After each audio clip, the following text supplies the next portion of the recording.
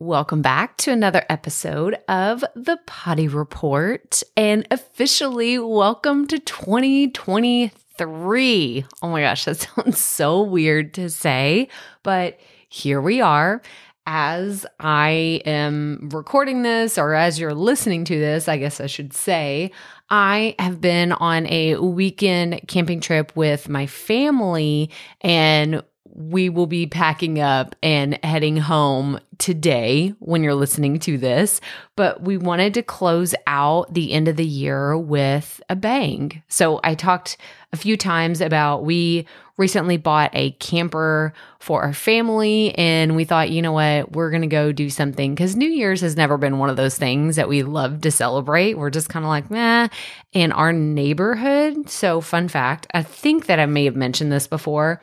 I guess it's not even really a fun fact. It's one of those that I'm just like, oh, it drives me crazy.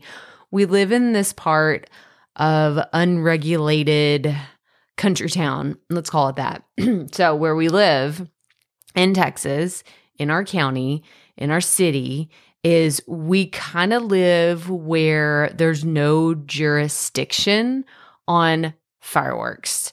So where I grew up in the country, it's like, it doesn't matter. As long as you're outside the city limits, like game's on. You can shoot off whatever you want to, but there's like a clear circle or a clear line for the city limits. That's not the case here. And within our neighborhood, it's literally like every single pyromaniac in Texas moved here and decided to go out with a bang on the 4th of July.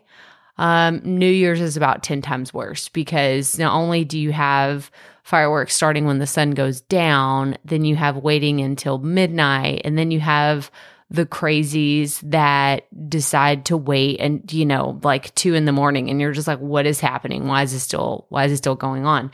And I always want to go for a walk or like go get outside and work out on New Year's Day. I never can because it is literally like a plume of smoke.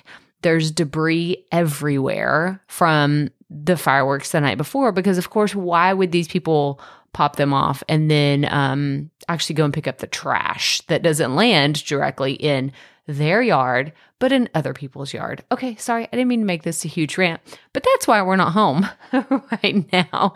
We decided to hit the road and we're camping, and I'm really excited because I'll probably have some really good stories to share, but that actually brings me to the thing that I want to talk about tomorrow. Okay, so I've been working on something fun. I cannot wait to share about it the rest of this week, but welcome to 2023. I hope that you had a fantastic New Year's Eve. I hope that you're excited about the year ahead, and that's all I have for you. So as always, remember, keep it fresh, keep it fun, and just keep going.